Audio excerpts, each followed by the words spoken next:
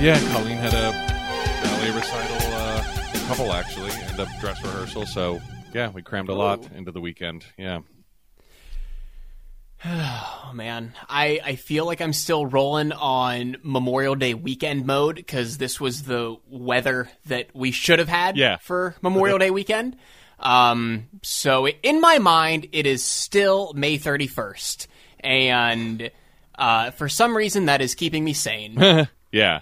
Yeah, it did feel... because... Obviously, this will feel a lot less timely whenever this episode comes out. Yeah. Because it will be 2 weeks after Memorial Day weekend. Yeah, but maybe it'll still feel like Memorial Day weekend to you. It's definitely felt like that to me because the weather sucked last weekend. Like, I turned the heat on Memorial Day weekend. I turned the heat back on, and I was wearing a hoodie out and about. And we didn't really do much. It just felt like kind of 2 Saturdays and a Sunday. But then this weekend, we crammed a bunch of stuff in, and it was the last day of school for Colleen. So, like, today's the first day of summer, like the first Monday that she didn't go to school. So, yeah, we're trying to, like, figure out a new routine and all that stuff. So, like, I just put Declan down for a nap when normally I would be going to pick her up from school because, like, she's been out with friends since, like, noon or 1 or something like that. And then on top of all that, Sarah had to go back to the office today for, like, the first time since March of last year because of there was some big the FDA like gave approval to some drug that treats Alzheimer's, and so she had to I saw that. Yeah, so she has to like do a bunch of TV interviews and stuff, and they wanted him at the office, and she was like, why can't we do Zoom? Everyone's doing Zoom. Literally everyone's on Zoom. Yeah. They've been on Zoom for 15 months now. Yeah. So, but today, this requires them to be in office. I know. While they're probably still going to be on Zoom. Yeah, probably. Just Zoom. She'll just actually have a logo behind her or something. I don't know. Maybe that's what it was. Oh, my God. Yeah. I'm surprised, like, in 15 months, they couldn't have just gotten, like, a banner that says Alzheimer's Association, and she could have, like, used that at the house. Yeah, and sent it to everybody. Yeah. Yeah, exactly. Or, like, just rig one of her T-shirts to make it look like a banner or some sort of art. Yeah, we probably could get, like, a T-shirt frame or something, and I'm sure that exists.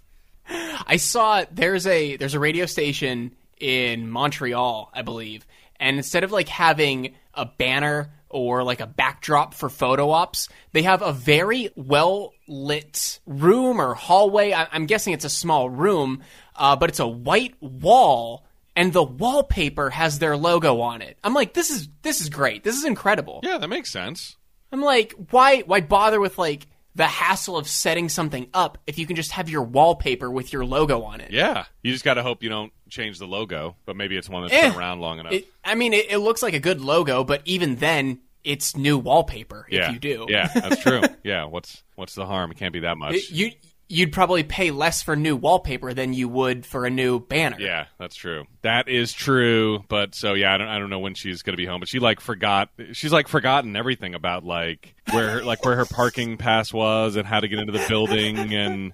Did she remember how to get there at least? I think so. Yeah, I think she probably. I don't know like where her office is at, but I'm just picturing her like driving right into like the one tunnel in Pittsburgh that always is like plugged up to the brim. I think it's Liberty Tunnel. Like in rush hour and sitting there for 3 hours. Yeah, I feel like both are, but you might be also talking about Fort Pitt. Like even on Saturday afternoons, Fort Pitt Tunnel is backed up. I've never lived in Pittsburgh. Yeah. I've only ever driven through the Liberty Tunnel. Right. Thankfully, it was not busy at the time I drove through it. Yeah, it never is when I do either. I appreciate that. But the one time I did have to go into the office in the afternoon, and so I was in the lane that I'm normally in, and the other lane was all backed up, and I was like, man, what are all these idiots doing in that lane? I am sailing through this lane. And then it turns out that like they closed down certain lanes of the Liberty Tunnel at certain hours, and I was in the lane that did not go to the highway I wanted to go to. I was in the lane that goes down to Station Square and does not cross the river at all. So I had to, luckily I think I was running GPS at the time. And so my GPS was like recalculating, where are you going? And I had to like cross some weird bridge and go through downtown and then get back on. I was like, oh, that's why all those idiots were in that other lane, because it's the one that actually goes where people did someone let you back into that lane generously enough? No, I think I was relatively still new. Well, I don't know. It was like early in 2020, I think. Well, okay, yeah, it must have been. I think it was like February or something, because otherwise there wouldn't have been any traffic whatsoever, I'd imagine. But Pittsburgh drivers are polite to a fault, and I say that because their politeness can, if you give somebody the right of way that doesn't need it or deserve it, you can cause an accident in another way, and that happens all the time around here. They're polite to a fault, so I probably could have been let back in, even though it's a double line inside the tunnel. I would have been breaking the law, but I bet somebody might have let me in. But anyway, I went down through Station Square and across some weird bridge and through downtown. Yeah. I feel like kind of just to bring it back to Seinfeld, kind of talking about Elaine and her directions to the airport, and people telling her not to take whatever it was, the LIE or something like that, Oh my God. I don't even remember. Yeah.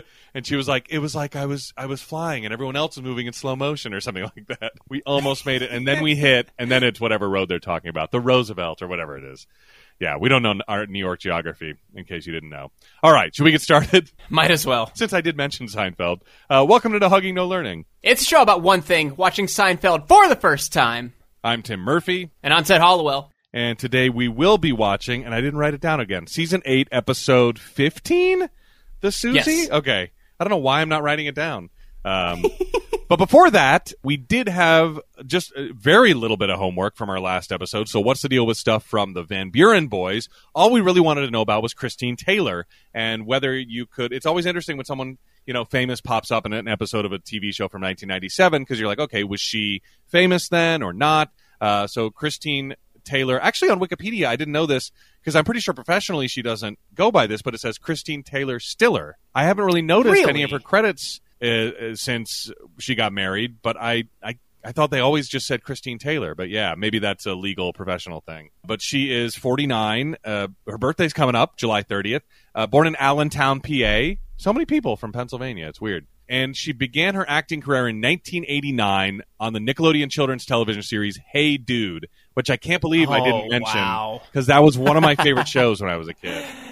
See, there's that whole era of early Nickelodeon that just escapes me because I was either not born yet or an infant. Yeah. Hey Dude, Wienerville, a lot of Guts, unfortunately. Yeah. Like I've seen most of what I've seen in Guts were in replays, and there was another show. Nick Arcade, that was big for me. Nick Arcade, yeah. I want to say there was a few more too that I missed, like in early Nickelodeon. I mean, Double Dare, Wild and Crazy Kids. I was never big into original Double Dare with Mark Summers, but they played it a lot in reruns once Double Dare 2000 came around. That was my shit. Yeah. Oh, and Mark Summers had another show. It was almost like a Let's Make a Deal type show, but for kids. What was that called? It was like, What Would You Do? I think it was just called What Would You Do? And he got kids to do crazy stuff and dumb stunts. I feel like it's very much like there's a straight line from that to what Jimmy Fallon would do with his audience sometimes. Like I was watching, which by the way is incredible, and I only saw part 5 of it, so I want to go back and watch the whole thing. But CNN is doing the story of late night right now.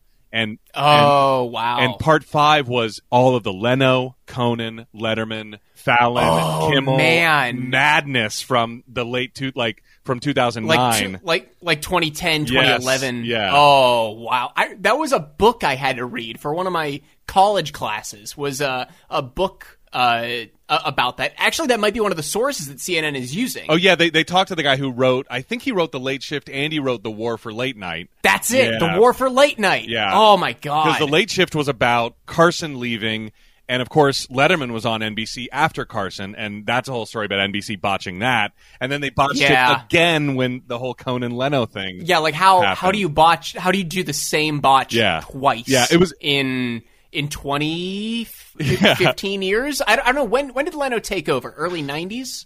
Yeah, somewhere around there. I don't remember. It wasn't quite 95, was it? I don't think so, no. Okay, so yeah, like 20 years then. Also, I should mention that because I am essentially screaming into the wall of our guest room, my lovely wife, Grace, is home for lunch right now. She can hear everything I'm saying and text me, Pete and Pete, Legends of the Hidden Yes, Temple, yes. and Are You Afraid of the Dark? Yep. I mean, Clarissa, we got to mention Clarissa as long as we're And talking Clarissa, Snick, yes. Saturday Night Nickelodeon. Ah, Yeah. I forgot how great Pete and Pete was. I mean, that definitely contributed to my, absurd, how much I love just absurd, weird, surreal television, because that was awesome. There was, I don't know if I've probably mentioned the Doughboys podcast Yes, on here yeah. before that I listened to along with the Downvoter.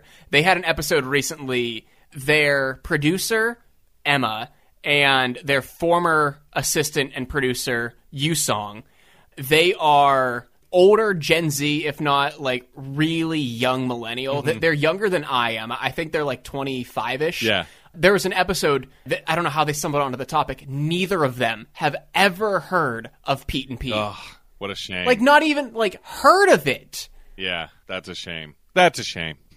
I've never seen it, but I at least know what it is. Yeah, I loved that. It's just just weird. It's like, man, what is this? Like, should I, it was almost like adult and I don't mean like it was dirty. I mean, there probably was some of that humor. I don't really, that wasn't the draw of it. It was just like, yeah, it was just surreal. It was just like, you figure it was made by kids. It was just so kid-like, and it's like, well, nothing really matters, here's just a bunch of weird stuff, and also here's Iggy Pop and Michael Stipe playing roles as well. Like, what?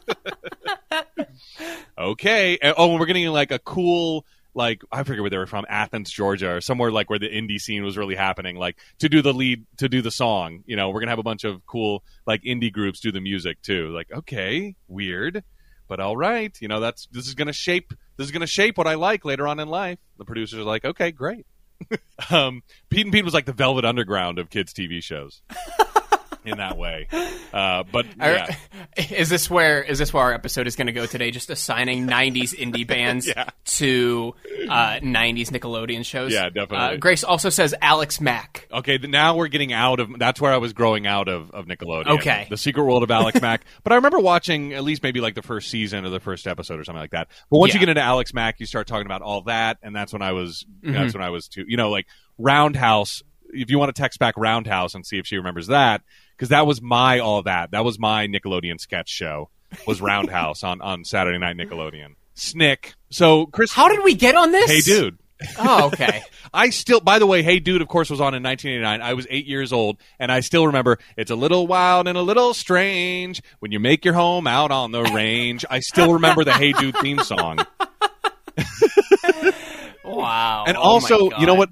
Just one more thing about Hey Dude. It also like started, I'll just speak in this way. I know we like to be woke on the show, but I'll just say it started teenage boys or 8-year-old boys down the path of like choosing. It started the blonde and brunette dichotomy for young boys. Like, well, who are you? Are you a melody or are you a... See, now I can't even remember the brown-haired girl's name, the brunette's name. But they had, those two girls and sort of differing personalities, and it sort of I feel like started that dichotomy in the life of a lot of kids. So in '95, Taylor was cast as Marsha Brady in the Brady Bunch movie, and later in a Very Brady sequel, which came out right away in '96. I didn't know that those movies came out in back-to-back years. I guess you got to strike while the iron's hot. Like, how long could Brady madness still last? Yeah, very true. And so if this was in 97 and a Very Brady sequel just came out too, I feel like this maybe was a cameo. I feel like you can categorize this as a cameo. Yeah, I mean, if were both Brady movies released theatrically, then I would say this is definitely a cameo that went uncredited. Yeah, even if you... 'cause she's not a nothing actress at this point. And even if you didn't know her name, you were watching the show and you might have gone, oh, hey, look who it is. They got her. Wow, that's cool. That's a good get. That happens all the time when I'm watching a show. It's like, hey, it's... that guy. Yeah. She also had roles in The Craft. She played the racist school bully, and I think her hair falls out. I think the Coven casts a little spell on her, and her hair falls out. I don't know. Oh God! But by the way, keep that in mind as I read through her credits, because another little weird thing pops up. She was in The Wedding Singer as Drew Barrymore's cousin Holly. You might remember. Zoolander, of course. That's where Ben Stiller kind of pops into the conversation. Dodgeball, as we talked about last week. And she was in... And every week for the last month. And we will continue to talk about Dodgeball until maybe I see it again, until maybe I go out and finally Look it up. If you're able to watch it this week so we can talk about it next week, that will make a solid month of us talking about Dodgeball. All right, I will try my hardest. Although it's probably not appropriate to watch with kids, which is the only time I get to watch a little bit of TV is when they're in the room. So. I wouldn't say it's bad. Yeah. I mean, I don't know. They're probably old enough to retain dialogue they hear in movies now, so it's probably not the best. yeah, I think so. I wouldn't want... I don't think you want Sarah hearing Declan running around saying, dodge, duck, dick, duck, and dive. Yeah, that wouldn't be as bad, but, some other things I'm sure that I don't remember in the movie. Probably not. She was, and of course on TV series like Arrested Development, she was in 4 episodes as Sally Sitwell, and she's also in the since 2016 she's been on the comedy Search Party as Gail, which I know a lot of people like. That's kind of a cult favorite right now. And she also had guest spots. I totally forgot. How could we forget she was on Friends? 3 episodes. Oh yeah, as Bonnie, who shaves her head. Wow. Yeah. Oh my God. So, her hair fell out in The Craft. She plays Sally Sitwell, whose dad has alopecia and like his hair is falling out all the time. And then also she was on Friends as Bonnie, who shaves her head and at one point. And so somebody like Rachel tricks her into shaving her head or something like that to get at Ross. And she's the girl at the beach, right? Who Ross, you didn't know whether Ross was going to go back into her room or into Rachel's room.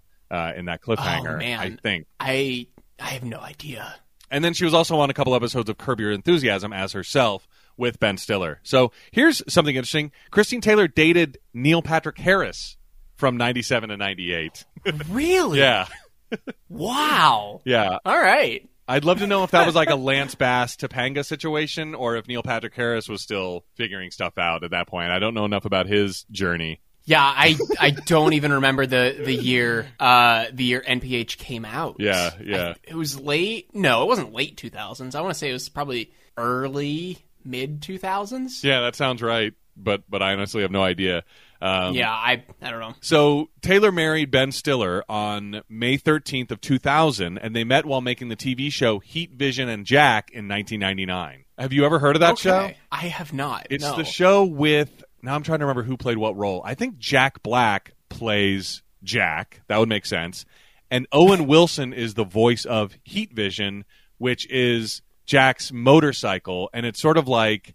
What the fuck? I've never actually watched this. I think I have it on...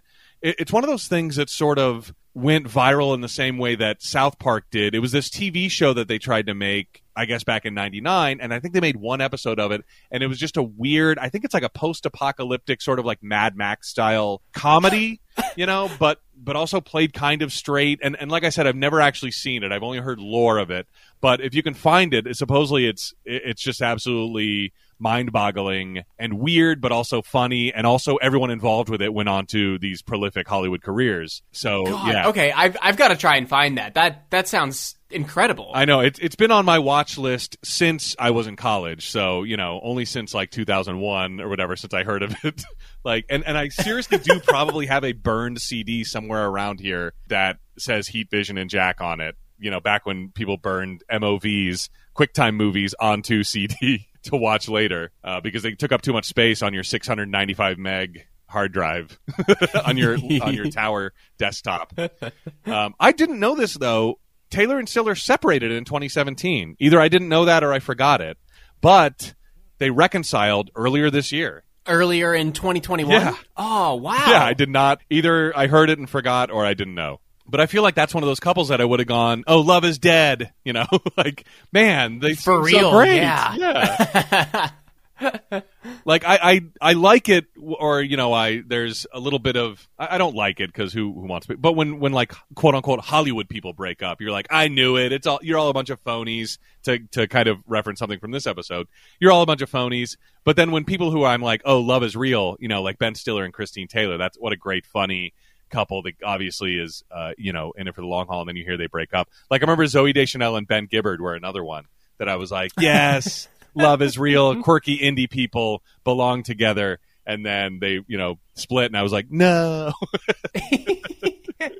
Love is not real. So that's all, but we got a lot out of Christine Taylor. Yeah, we did. Oh my god. And believe it or not, there wasn't much interesting trivia from this episode either. The only interesting bit of trivia I can offer is that there's only 2 more references to Bob Sacamano. Wow. Yeah. Really? Yeah.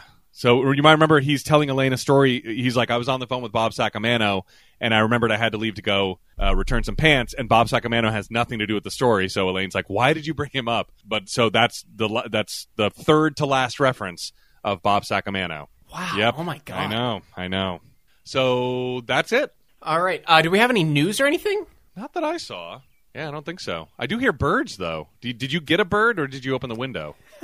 I opened a window. Oh, okay. It's fine. I don't mind.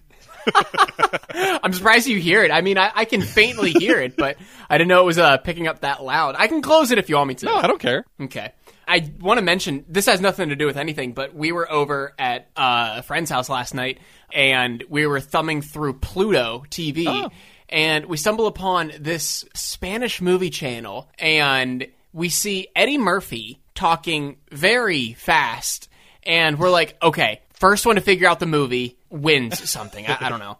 Nobody was able to figure it out. Actually, it was Aaron and Jess's house, the downvoter. Yeah. And his girlfriend. He looked it up. The movie, I don't know if you've heard of this, 1,000 Words with Eddie Murphy. I do remember I've never seen it, but I remember hearing about it. I know the concept. I've never even heard of this movie before, but we're watching like a couple minutes of it. Like baby Clark Duke is in it, and it's still from 2012. You could have told me it was from 2004, and I would have believed you. But one of the writers on 1,000 Words was Steve Coren. Oh my gosh! That's crazy. The wannabe architect and city planner character named after the real-life story editor of Seinfeld, Steve Coren. Wow, that's crazy. God, that was a pull that I was like, oh my god, how is that gonna? How does that happen? People think you anyway, have this like Wikipedic knowledge of obscure screenwriters, but when in fact it had just come up that week. guys, please, I have a podcast. Wow, I thought like a bomb just went off, but it's actually about to be a thunderstorm. There's all sorts of crazy diegetic sound in this episode of the podcast. God. All right. If you have never listened to this episode, or if you've never listened to this show before, we are not a research-heavy show. I've never seen these episodes before. Tim has never seen these episodes before in chronological order after being a lifelong fan for years. I missed something. What did I miss? Oh, we're not a research-heavy show, despite the last 25 minutes being solely bullshit and research and homework, mostly on Christine Taylor Stiller and early Nickelodeon.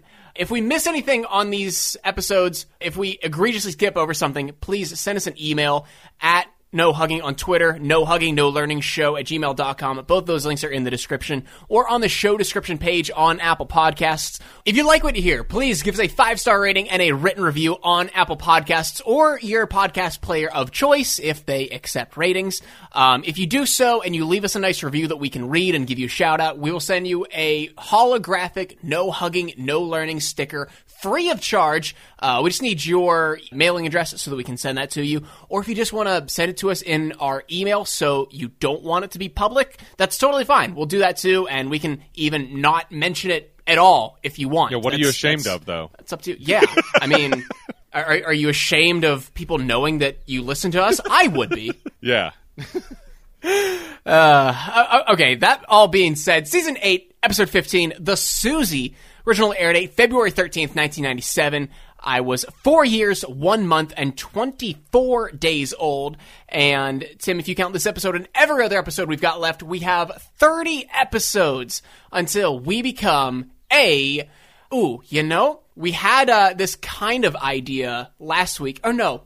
We didn't have this idea, but we talked about it during the episode of the podcast I found about the Sandler-verse. Yeah. We dive in to the Murphy-verse, the Eddie Murphy-verse. Oh, man. I feel like that's going to be great. And it's going to be Murphy on Murphy. Murphy on Murphy.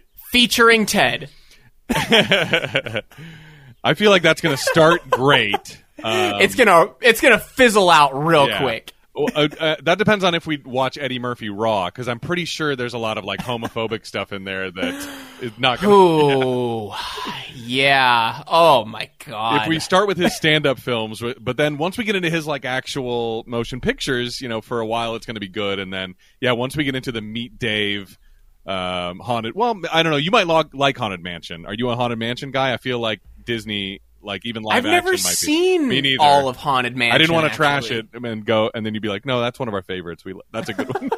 It's like, whenever you get into Haunted Mansion, that shit sucks. How dare you? I mean, it is made for kids, so maybe I should look at it through that lens. But I couldn't think of another recent. The funny thing about Meet Dave, one of the guys that wrote that, I think it's Meet Dave, is Bill Corbett, who is the voice of Crow on Mystery Science Theater from like from the sci-fi era to the Netflix. So he did all of he was the voice of Crow on that, the second reboot of Mystery Science Theater, I feel like. Out of 5 or something. So it's just really weird and it's like one of his only film credits that that he's written. So but I feel like he's another one like De Niro, who is kind of just like taking weird roles. All right, well, if you're looking in TV Guide the night of February 13th, 1997, you are going to see one of Tim's favorite episode descriptions, I'm sure. It reads, while Elaine suffers in a case of mistaken identity and an ex-friend fears Jerry's retribution, George avoids a girlfriend looking to break up. All one sentence, no semicolons. I mean, that's perfect. I mean, it doesn't need to be separated at all, I feel like I didn't give the synopsis its due, but I'll try to gush more over it at the end. But I do love it. Okay, we start with a cold open, and we have George and Elaine in a cab, and George asks her how much he could charge if he was a gigolo. And, oh, God. And Elaine says, here or in Japan? And he says, what's the difference? And Elaine says they're more enlightened in Japan. They don't care as much about, I forget the word she uses, but what he looks like essentially is what she means. And then she tells George $1. Oh my! Yeah, she would pay $1 to use George for his gigolo services. And George says he could pull at least 300. And Elaine says, "Oh, I don't think so." And George even defends. He's like, "What? That's for a full night." Which I think is still high. Yes, I mean, indeed. We need to get a sex worker on the show to properly talk about this, because I have no idea. Well, here's George's problem. I read a thread on, it was an Ask Reddit, and it had the serious tag on it, Ted, so it was serious. I think I saw this same thread. Yes, because it was super interesting. It said male sex workers. What is something, just tell us about your life, essentially. Yeah. What's something what's a misconception? And male sex workers were like, you're not going to get a lot of women, so I hope George knows that. And if that's worth $300 to him, then that's fine. But I don't see George. I see George getting into it and not taking a lot of that work. Yeah. I remember reading that, you're not going to get a lot of women, and the women that you do get, they're not going to be the women that you would typically go for outside of being a gigolo. Yeah. Because I remember the one comment that said, the women that you want to sleep with, they want to sleep with someone who is jacked, tan, and tall. And no matter how jacked, tan, and tall you are, there's always going to be someone who is more jacked, tan, and taller than you are. Yeah, I remember that too. Yeah, so, and that doesn't describe George at all. No, none of those words not. describe That George. is the antithesis of George. Yeah. But it's interesting here, George says, you're demeaning me. And Elaine's like, did I force you into this life? And George says, yes, you and every woman like you. Oh, God.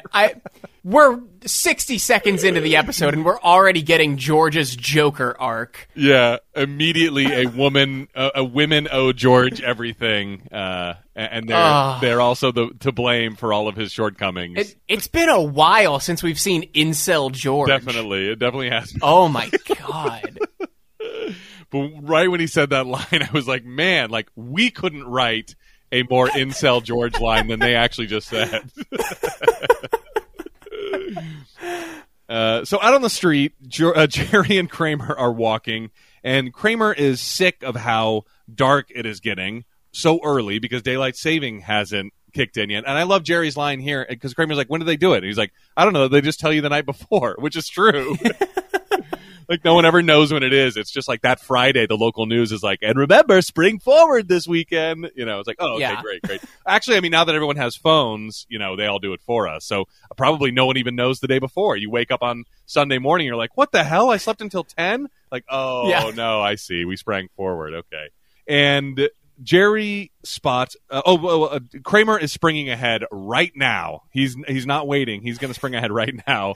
And Jerry spots Mike Moffat, who called Jerry a phony. As Kramer says, that was 5 years ago. So of course, immediately I looked it up, and the parking space was when we met Mike Moffat the first time in season 3, episode 22.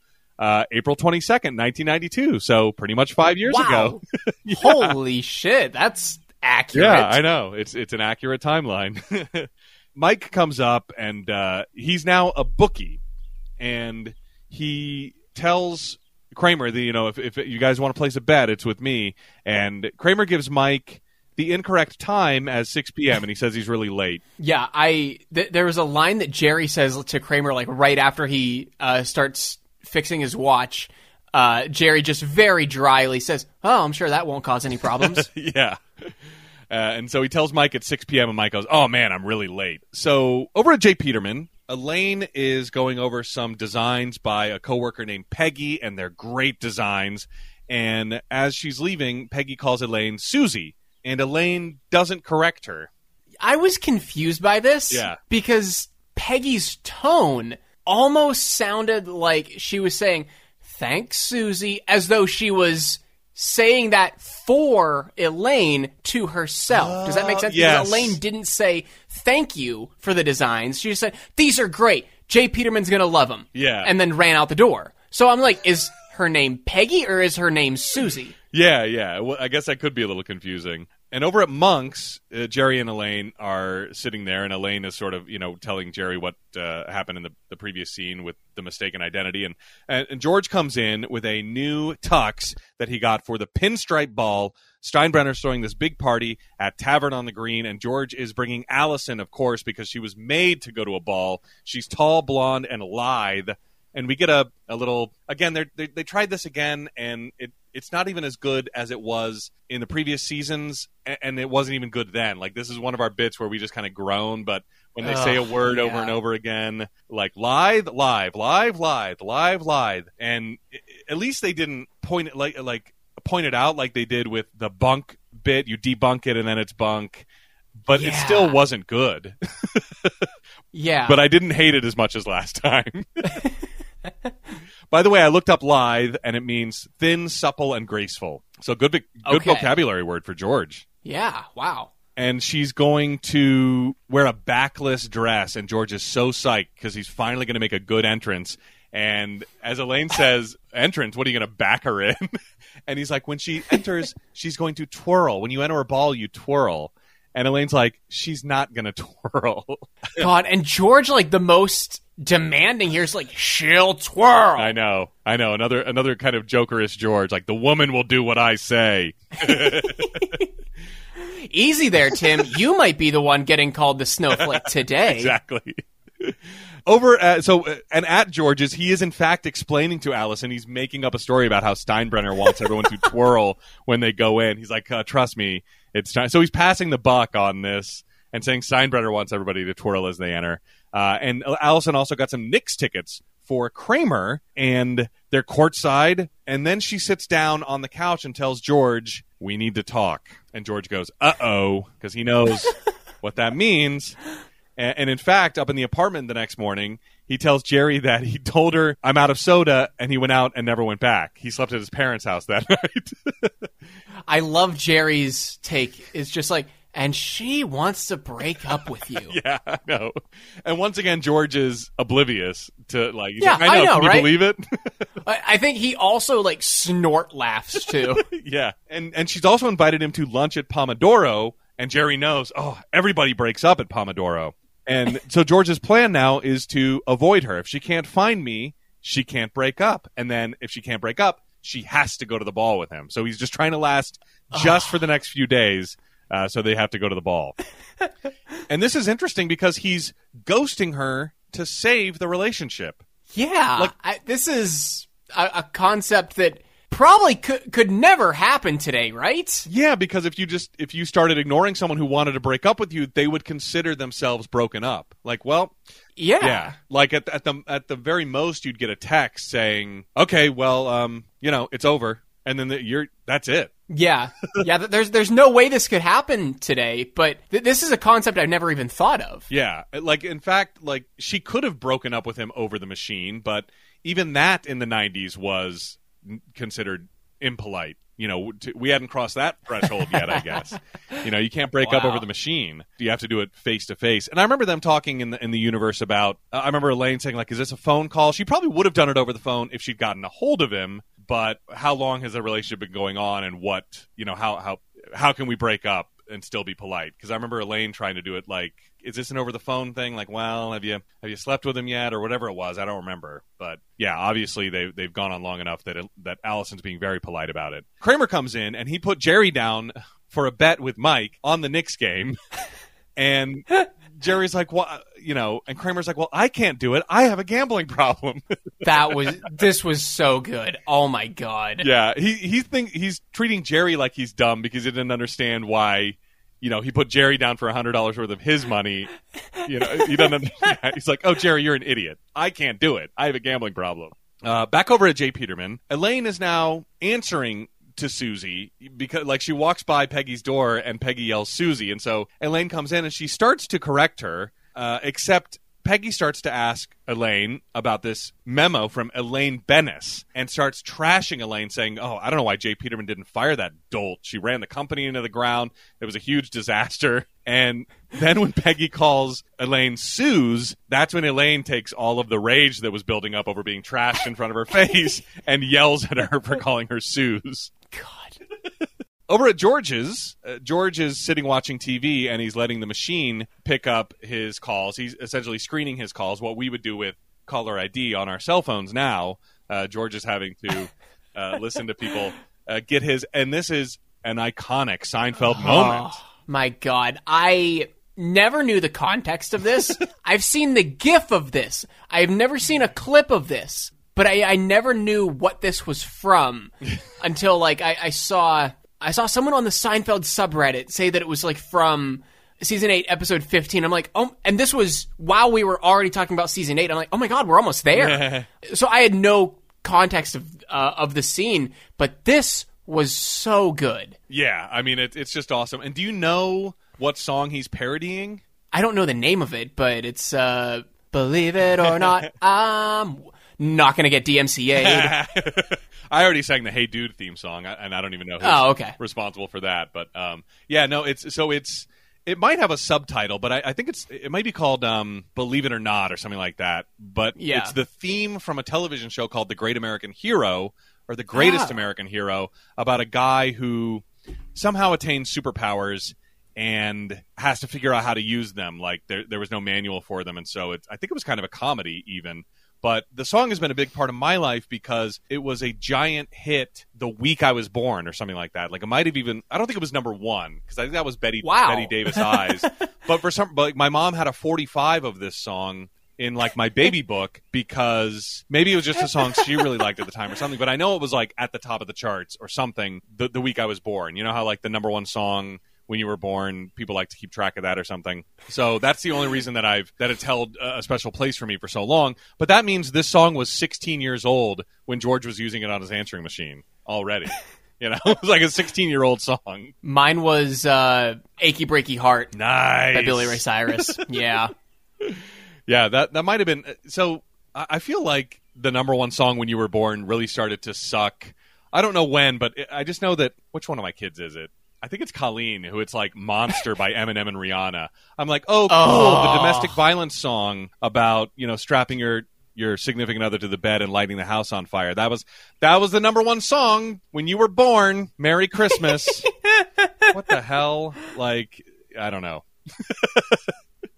I don't even know what Declan's is. I probably didn't even look it up. No, not after The Monster.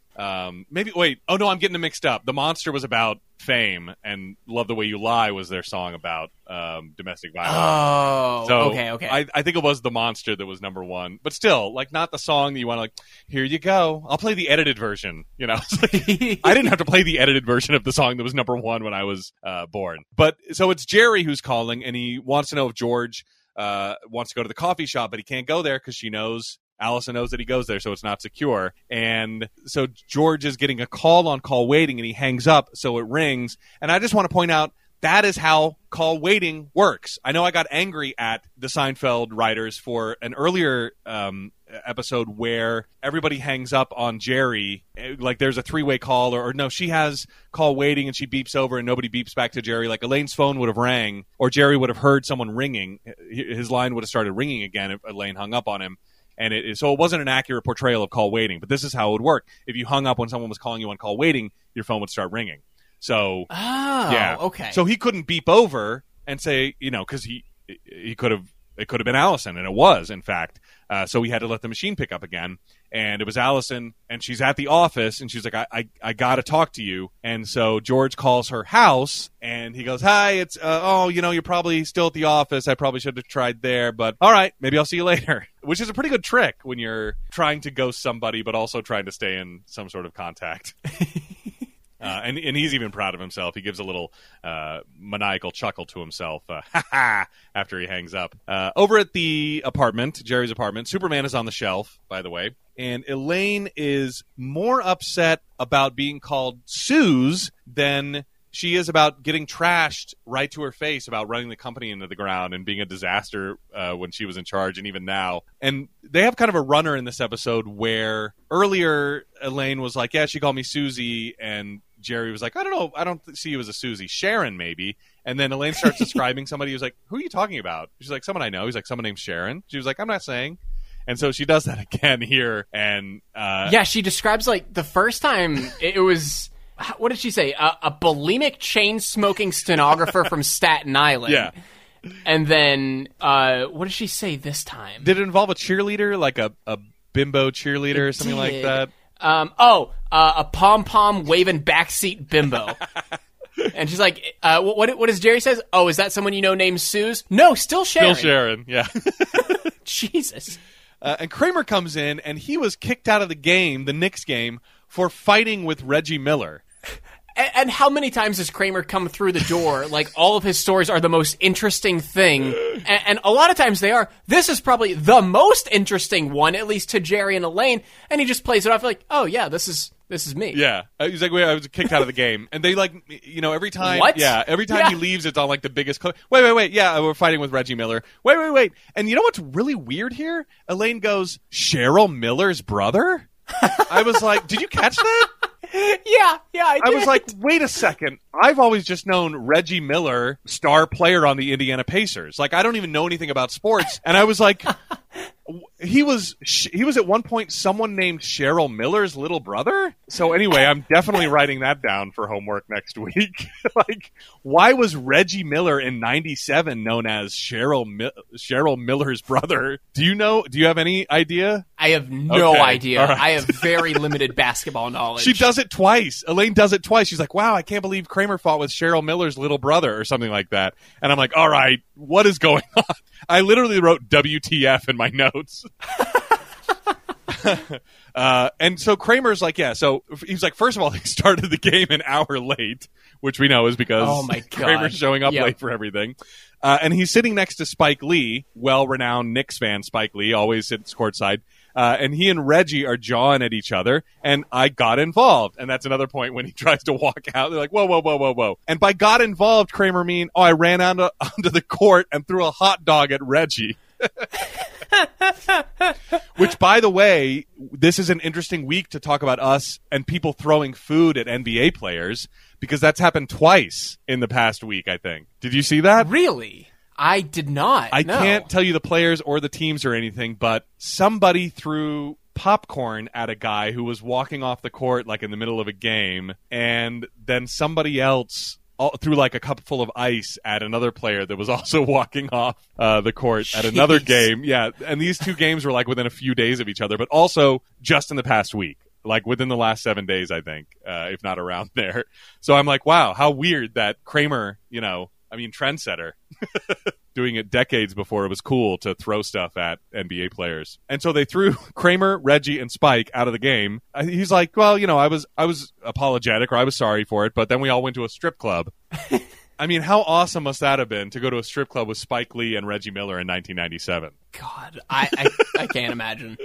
Yeah. And then so Kramer, finally, that's the end of his story, and he leaves, but then he runs back in because the Knicks won by 37 points, and Jerry's like, yeah, well, without Reggie Miller. By the way, Reggie Miller, I do know at one point was called like the Knicks killer or something like that, because evidently anytime he was in town, he destroyed the Knicks. But he was like, yeah, without Reggie Miller, of course. And Kramer's like, no, that means the Knicks won by 37. They beat the spread. You won $1,000. Yeah, the exact margin Jerry needed to hit to win a 10-1 bet on $100. Yeah. And so Kramer is like, Kramer's like, his problem comes out. Yeah, what is he yelling to Jerry? He's like, that's a cool G, Daddy-O, now you gotta let it ride. Yeah. He's like, well, you gotta let it ride. Yeah, we see the problem that Kramer has, like, immediately rear its ugly head. Over at Jay Peterman, Jay Peterman himself is asking Elaine about this tiff between Peggy and Susie, and he wants a meeting with Elaine, Peggy, and Susie first thing tomorrow morning, all three of them, which we know is a huge problem because Elaine is two of those people. Over at Allison's apartment, Kramer knocks on her door and asks for more Knicks tickets because they're playing, I think it's the Rockets or something, and that Akeem Olajuwon has a real attitude. So now that he has courtside seats, Kramer wants to get in. He wants to fight every NBA star? Yeah. Seems like it. Yeah, because that's another name that I definitely remember from back in the day, Akeem Olajuwon. But also it got me to thinking, I was like, man, if Kramer could keep getting these tickets and has no social filter and doesn't mind getting kicked out of games, he could have a real scam going with Jerry where, he bets on the Knicks to win by some crazy margin and then knocks out the star player. Yeah. Oh, my God. And Elaine, Allison asked Kramer if he's seen George, and he was like, yeah, he's at the guy across the halls every 10 minutes. I love that he refers to Jerry as the guy across the hall. Maybe that's because he thought Allison didn't know Jerry, but it seems very Kramer to like be lifelong friends with the guy and still call him the guy across the hall. Yeah. Oh, the guy, he knows the guy across the hall from me pretty well. Like, yeah, so do you! Out on the street, Jerry is at his car unloading groceries, and Mike Moffitt comes up, and he can't pay. He's a bookie who can't pay, which Jerry points out is a little, what's the word? Phony. And Mike is a pitiful bookie. Like, he's begging Jerry for more time. And even Jerry points out, he was like, look at yourself. You're the bookie. And he asks until Friday. Meanwhile, Jerry's trunk is broken, and he can't get it to close. And Mike, right as Mike sticks his fingers in there, Jerry slams the trunk down on them, and Mike screams. I loved the twist on the pitiful bookie. Like, I'm sorry, I can't pay. God, just give me till Friday, please. And someone still ends up with broken fingers. Yeah, exactly. So over at Pomodoro, which is actually called Pomodoro Rosso and is still at 229 Columbus Avenue. Ooh. Yeah, and they even, on their website, acknowledge that they got this reputation as the breakup restaurant from Seinfeld. And so they said, like, after this episode aired, we got a reputation for being the breakup restaurant. But they're like, if someone does invite you to Pomodoro, they probably just want you to have some of the best Italian food in New York City or something like that. So all these years later, it's still on there. Wow. Yeah. Oh my God. I wonder if people did start breaking up there. So Kramer has asked George to dinner there. And George is like, why are we coming to Pomodoro? Because there are people breaking up all around them. Yeah, literally, like, as George leans in, there's a woman in the background that just goes, how could you say that to me? And it's because Kramer is breaking up with George for Allison. And he keeps using the we. He's like, we just don't think this relationship is going anywhere. And he's talking as Allison in some parts. Like, I love the part where he's like, I'm getting to the age where I need more than a good time. And Kramer's like, are you? Or George is like, are you? And Kramer's like, me? No, but she is. I love that. I thought that was good. Yeah. And as Kramer gets up, Kramer sort of like storms off in the way that you would if you'd just broken up with somebody and didn't want to face them anymore. Did you notice in the background there was a guy who was covered in something, sauce or wine or something like that? Like the woman who said, "How could you say that?" We didn't see it, so it's kind of weird. I wonder if there was a little cut scene or something where she does throw something in the guy's face and storm off because... Oh, man. Yeah, the guy is like cleaning himself off in the background when Kramer storms off. No, I had no idea. Yeah, I wonder if there was like a little weird, just some interaction that we didn't see where that happened, and they were like, well, we have to leave that background part in, even though nobody sees it. Over at J. Peterman, the meeting is taking place, and I loved this was really well written too because no one's actually addressing Elaine. Peggy thinks Elaine didn't show up, and J. Peterman thinks Susie didn't show up, and nobody's addressing Elaine as her name, which is perfect for Elaine. Because even she is able to say, you know what, this is really, she and I have had our problems. I and her have had problems. She and you and she. Like, she's using all pronouns. And she's like, this is really a Susie and Elaine problem. So then she's speaking in the third person, but as both people. J. Peterman appears to be happy with that solution because he just seems like that kind of boss who's like, all right, if I don't have to worry about this anymore, then that's good because I don't like working, Yeah. And so he's like, all right, well, that's all cleared up. Should we all go to lunch? But Elaine realizes she has gone as far as she's lucky to have gotten this far with the charade. So she fakes being called like, oh, what? Oh, okay, I'll be right there. And exits. God. Up in Jerry's apartment, Kramer comes in and Mike is scared to talk to Jerry because Jerry broke his thumbs, apparently. And Kramer accuses Jerry of hurting him, essentially doing what the bookie would normally do, breaking the thumbs over the money. And Mike offers to fix Jerry's trunk, and then they'll be even. And I'm like, whoa. Yeah, $1,000? Yeah. An incredible winning bet and $1,000 win. You're gonna fix his trunk that looks like it just has something stuck in there that it won't close. Yeah, it's not worth $1,000. We'll be even. Yeah, even on a Saab that wouldn't cost $1,000 to fix. And I love that Kramer throws in. He's like, "Oh, I was the one that broke it, by the way." Oh yeah, and Jerry's like, I don't care. It's just a car. Yeah.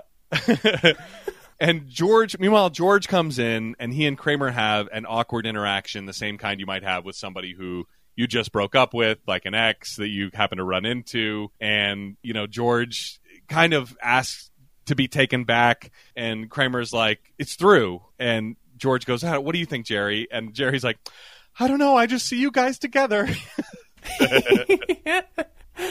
This was also a pretty well-written interaction, like the what's the word I'm looking for? Not Avatar, but sort of that's in that same vein. The proxy breakup, Kramer is a proxy ex for Allison. Out on the street, Mike climbs into Jerry's trunk to get a better angle to reach this screw or bolt or something like that.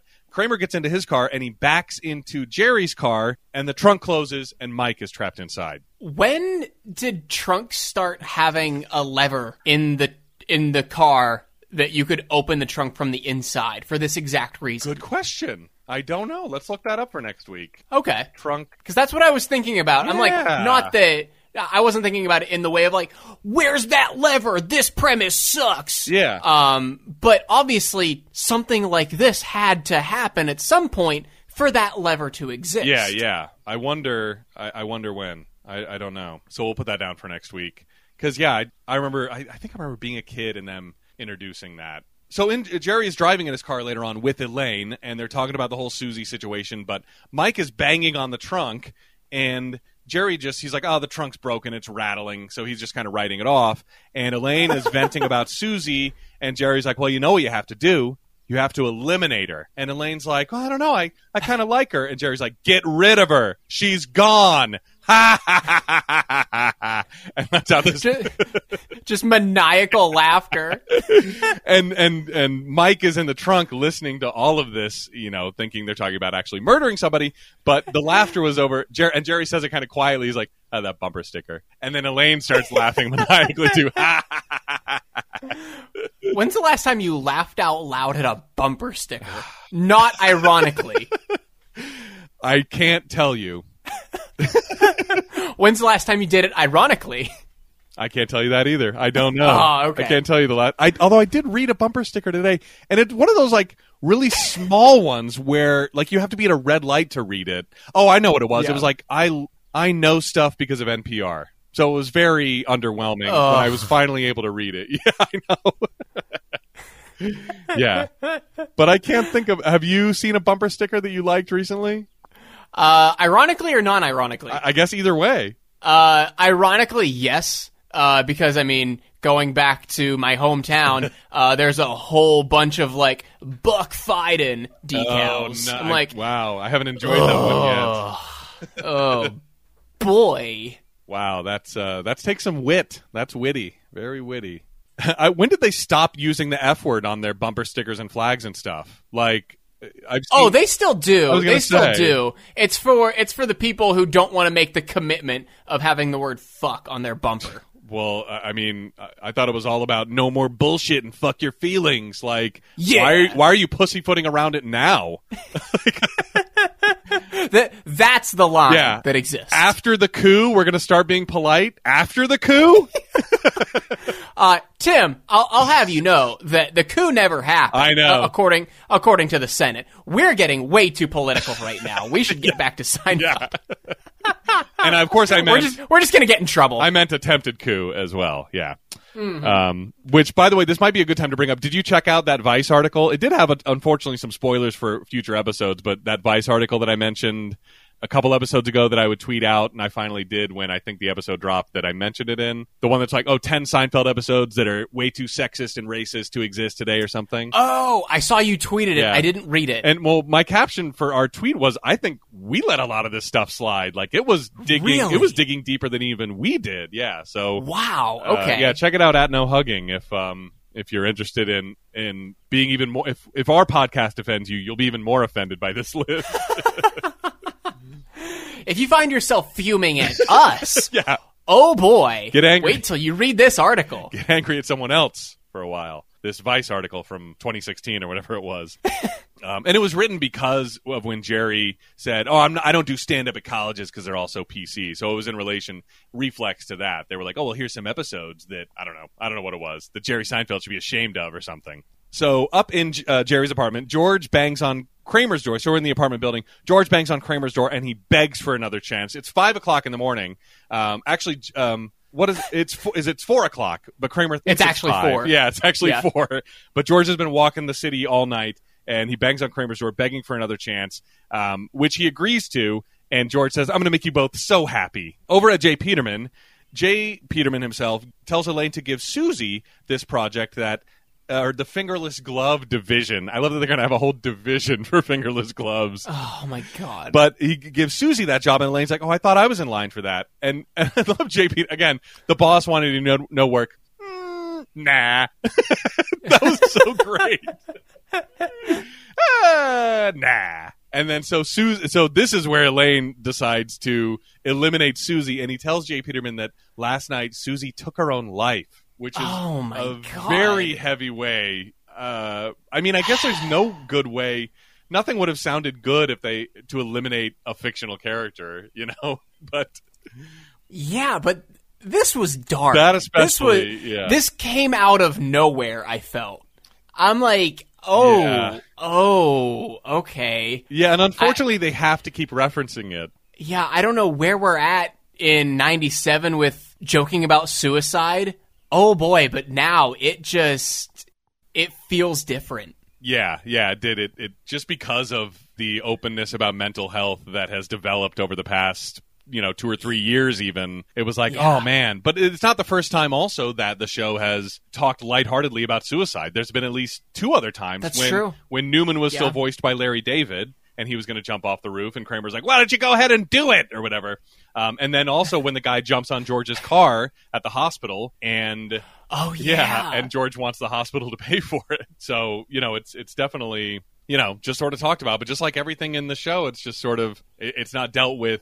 There's nothing in the show is dealt with any sentimentality whatsoever. So why not this? But it is unfortunate. Like later, J. Peterman has to say, I must admit I didn't know about her troubles or so. I didn't see the signs or something like that. And I'm like, man, it's like, Yeah, it was just a little sadder these days. I don't know why. Yeah.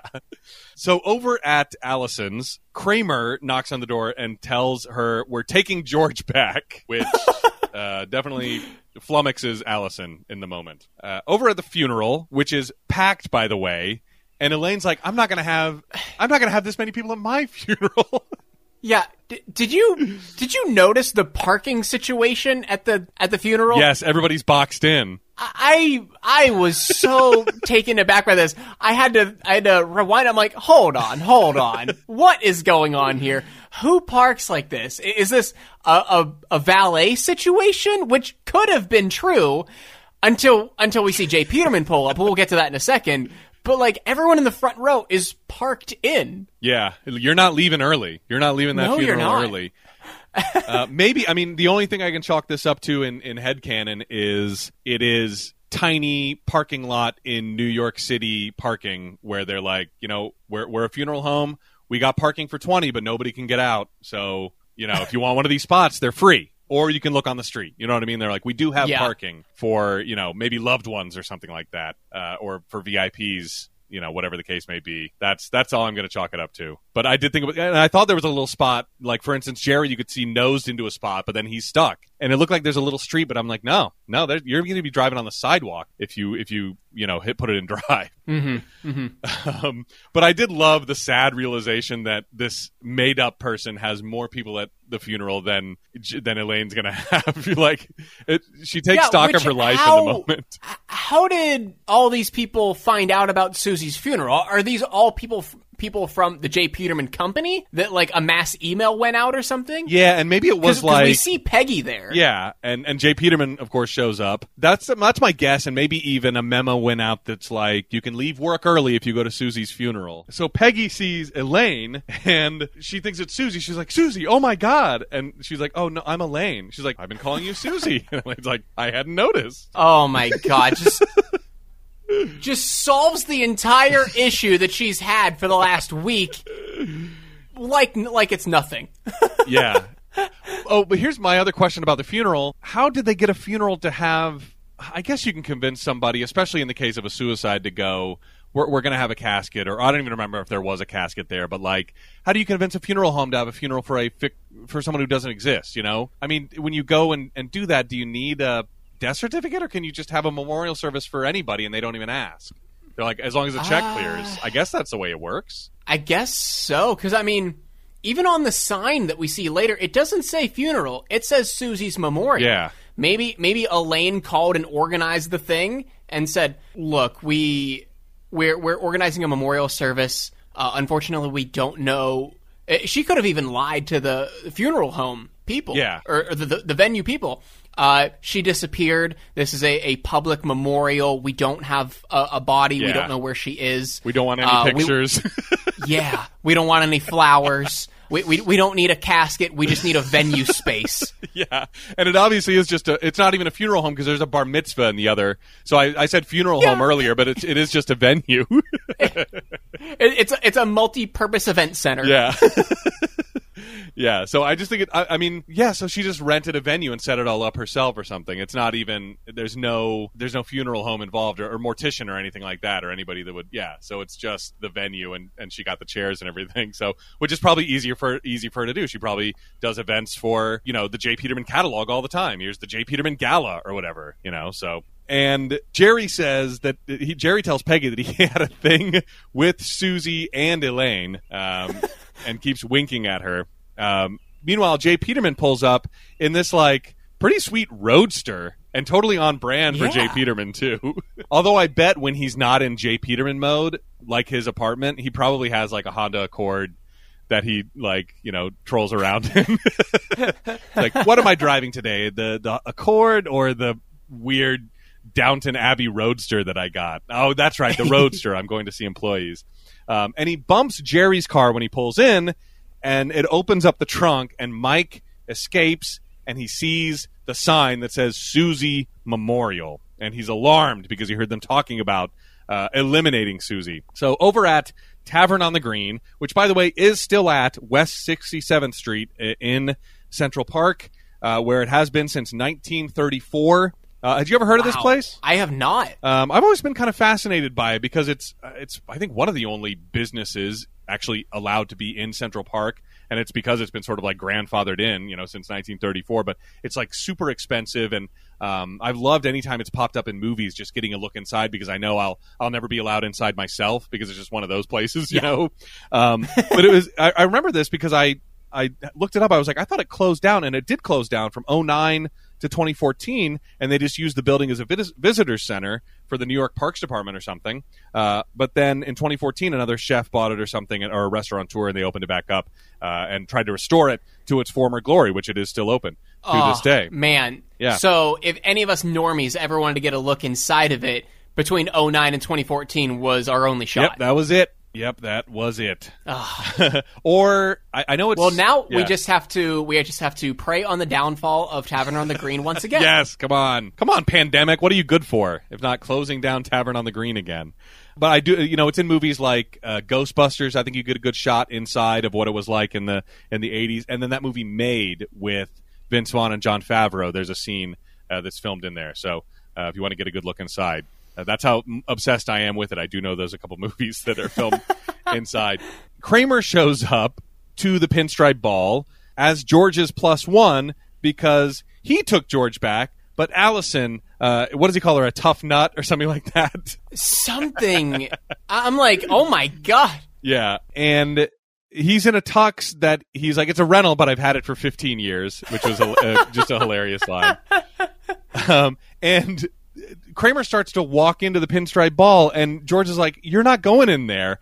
And they tussle, and the back of Kramer's tux rips off as he twirls into the ball, and Wilhelm goes, what an entrance! I think he even says, like, who might you be? And Kramer says, I'm with him. Yeah, I'm with George. Oh my God. Which is exactly what George wanted to happen with Allison, but now he's, And what a funny, George and Kramer together is just a classic, Abbott and Costello. The fat guy, skinny guy juxtaposition is just a comedic gold anytime you can make it happen. Mm-hmm. What are the guys? Damn it. The little mustache guy and then the skinny guy. Laurel and Hardy, of course. Okay. The fat guy, skinny guy. And then, so that's pretty much the end of the episode. Wait, no, I'm sorry. We do get one last bit of the funeral where Elaine is eulogizing Susie in the most boring way possible, saying anything about herself, like she didn't like going to the market. And finally, Jay Peterman steps up and he starts eulogizing Susie. But it's a tale of a night of passion when they were working on the catalog late one night and they gave in to temptation, which, of course, we know didn't happen. But we learned last episode that Jay Peterman has no problem bullshitting about the women he slept with because he told Elaine to throw herself into the mix when she writes that part of his autobiography. But Mike runs in and says, Susie didn't kill herself. She was murdered by Jerry Seinfeld. And that's when Jerry turns to... Oh, well, before... I got to mention, too, because the runner continues where Jay Peterman talks about Susie, and he turns to Peggy and goes, yeah, well, he didn't sleep with both of them. And Elaine gives a look to Jerry that when he sees it, he's like... it's like daggers. She's throwing daggers at him, which is hilarious. But Jerry turns to Peggy one more time and says, not only that, I broke his thumbs. Jesus Christ. And so that's kind of the end of the episode proper, but we do get one last little bit where back at Jay Peterman's office, he's starting a charitable foundation in honor of Susie that Elaine will run, and it will be on her schedule, nights, weekends, anytime she has free. And this is very much in the same way that George was put in charge of the foundation, for Susan, interestingly enough. And Elaine lets out a Suze-style Star Trek 2 Wrath of Khan shout from, as the camera twirls above her in the same way that it did William Shatner. And that's the end of the episode. I was wondering what the camera twirl had to do with it. Okay. Yeah, I can't remember what George was screaming about when he did it. Let me see. The spinning shot of George yelling Khan. So why was he yelling Khan? Because they also, it's also a reference, she's not really dead if we find a way to remember her as a reference to Star Trek 2. But George looks up, because Oh, because he's mad at the Wrath of Khan, because that's why they started the Foundation. Your friend Jerry said something to us that made us think. So he just straight up yells Khan, but Elaine yells Suze. Yeah. So definitely a throwback to the Foundation episode, which was that the very beginning of this season? It was. Wow. It was episode 1. Yeah. Wow, we're coming full circle. So yeah, there we go. All right. What do we got for homework this week? Why Elaine called Reggie Miller Cheryl Miller's brother, and when the trunk safety latch became a part of motor vehicles. Yeah, and that's it. All right. 2 simple things. Yeah. I think. I'm sure we'll find a way to stretch that into 30 minutes. What do you like for cover art this week? Oh, man. That's a tough one. What do you have? I didn't write anything. I was waiting to hear what you said. If we could do GIFs, I would do Kramer twirling into the ball, but we can't. Of course. That's the first thing that sprang into my mind, too. Kramer's backless tux. Maybe Mike giving a 2 thumbs up with both of his broken thumbs. Like that. Or Jerry just, like, crushing the trunk lid down. And the first instance of Mike's face before he goes too goofy with it. I think I like the thumbs better because Jerry and Kramer will be in that shot. And that was also a pretty funny physical gag where now he's giving the constant thumbs up. Yeah, so I think I like that. I can't think of anything better. All right. What do you want to do with this week's description? Let's hear it. So we had, while Elaine suffers in a case of mistaken identity and an ex-friend fears Jerry's retribution, George avoids a girlfriend looking to break up. It's pretty perfect. I mean, we could probably sneak Kramer in there by saying, like, George's girlfriend enlists Kramer, and how would we not give it away without saying to break up with George? Like, how about George's girlfriend enlists Kramer to pass a message to George or something like that? I don't know. I kind of don't want to add anything to it because Kramer has 2 storylines in this. Yeah. And if you give credit to one, you're not giving credit to the other. That's true. Because, I mean, it starts off with his gambling problem, but then leads into he being the messenger for Allison. Yeah. But because we end up at the pinstripe ball, I feel like that story is more important. But he does get Jerry into the whole mess with Mike. But that's an ex-friend fears retribution. Does it say from Jerry? Or no? Fears Jerry's retribution. Fears Jerry's retribution, even better. Yeah. Well, we don't have to shove Kramer in there, but that's the only way I would make it better, but we can leave it the way it is. Okay. I want people to know that it's possible. God. How long has it been since you've seen this episode? I think quite a while. Yeah, but although it's one of those... Did you remember anything about it? Yeah, it's one of those that was coming back to me in the middle where I was like you, I knew about the answering machine message, but I was like, oh man, I had no idea that was from this episode. And Kramer spinning around in the tux, I was like, oh, that's twirling, it's from a ball, but I was like, it can't be from this episode. How would we end up there? But then when I was like, oh my gosh, it's gonna happen right now, and yeah, so I didn't remember all the iconic moments that came from this episode, but it was a good one. I mean, I think it deserves a star. Yeah, I loved this episode. I gave it a star. Probably even like halfway through, I was like, this is a really good episode. Yeah. Only downers I would have, and this is just me trying to think of something. The ending I didn't like. The after credits ending of the Wrath of Khan parody. I'm like, okay. That kind of came out of nowhere for this episode. And I mean, we wouldn't be putting a 2021 lens on it without saying the joking about suicide. Yeah, that hits a sour note. But other than those, it's a pretty solid ep. Yeah, I was the same one too, where I had like 2 or 3 great laughs by the middle break, and I was like, that hasn't happened in a long time. You know, I mean, I'm like laughing, getting big laughs all the way through this episode. Yeah, yeah, it's a strong contender for the end of the season. All right, well, next week we've got Season 8, Episode 16, The Pothole. Original air date February 20th, 1997. And if you're looking in TV Guide that night, you are going to see George takes extreme measures to locate his lost Yankees key ring. I do. I mean, there's another iconic. I don't know how iconic it is. Maybe we'll find out next week if you have any reference point for it. But there's another iconic Seinfeld moment I know. Not that I recall. I don't have any idea what this could be. Yeah. So we will, yeah. I think it might be another good episode. We might be going out on a real strong, after kind of a lull in the beginning/middle. We're going out on some pretty strong episodes potentially. So, all right. Is that it? I think that's it. All right. For No Hugging, No Learning, I'm Tim Murphy. I'm Ted Hollowell. Be good!